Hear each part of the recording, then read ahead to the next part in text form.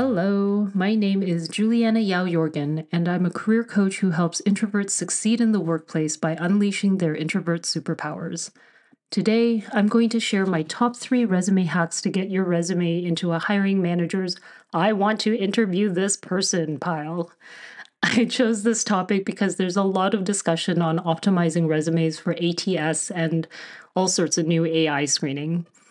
But even if you pass those steps, it's ultimately the hiring manager who decides if they'll spend their limited time to interview you. And oftentimes, the hiring manager will tell the recruiter if they think they should even bother with the screening interview. So, these 3 hacks I'm sharing are meant to help you get past the most important gate, the hiring manager. With the number of applicants to each role increasing and the attention spans of hiring managers decreasing, these hacks are meant to grab and keep the hiring manager's attention. All right, we will start with a really easy one. Hack number 1 is to write to be understood, not to impress. That might sound weird because your ultimate goal is to impress the hiring manager, but you should be doing this by highlighting your accomplishments, which I'll talk about in a little bit. In terms of word choice and writing style, you want to be clear and simple. This is mostly applicable to that first paragraph summarizing your experience and the 2 to 3 sentences that you use to explain your core responsibilities in each role. So, as an example, instead of saying, I have the responsibility of overseeing a talented and dynamic team of 25 people in 3 countries, you can just say, I manage an international team of 25. Another example is instead of saying, I orchestrated the successful ideation, strategization, and implementation of a revolutionary new platform to enable customer success, you can just say, I managed a project to implement a new customer service tool. The reason you want to do this is you want to make it as easy as possible for the hiring manager to understand what you're saying. So if they need to spend brain power trying to figure out what you're saying, you'll lose them pretty quickly. So no more trying to use fancy words to sound impressive.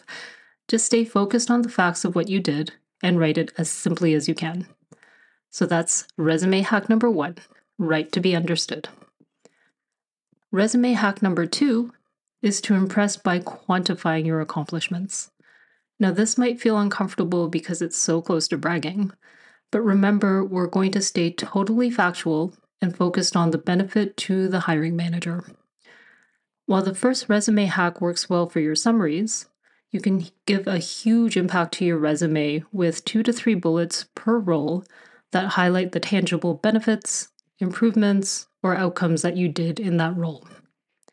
So, for example, you can say something like, I increased paying subscribers by 80% with a marketing campaign. Or, I reduced a process from 7 days to 4 days with a process improvement. Another example is to say I increased accuracy by 25% by providing the team training on a particular topic. And of course, these would be all real examples from your own experience. These are all simple statements that will leave the manager thinking, wow, I want this person to do this for me. And you don't need to include all the details of how you accomplish these things. Save that for the interview. You just want to include enough to show what you're capable of so that they want to get you to the interview and find out more. So write simply for your summaries and quantify your accomplishments. And finally, resume hack number 3 is to remove anything that is not relevant to the role. Yes, you heard it right here. More is not more. So if you do a lot of volunteer work, yes, be proud of it. But unless you can draw a parallel between the work in that volunteer role and the role that you're applying for, leave it out. Otherwise, the hiring manager will be left wondering why you're telling them about it. Same thing goes for languages. Unless they specifically require a language that you're fluent in, you can leave those off your resume.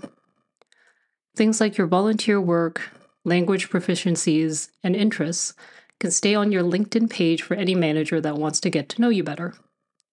So that's it, my dear introverts.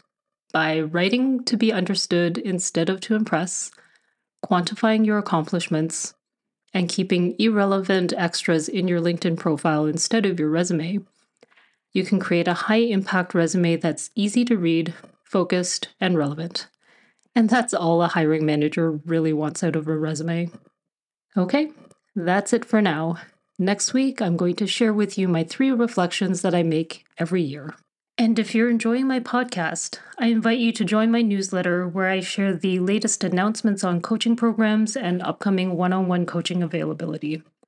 You'll also be notified of new and upcoming podcast episodes and get access to exclusive free resources only available to newsletter subscribers. I'll drop the link to my newsletter sign up in the show notes.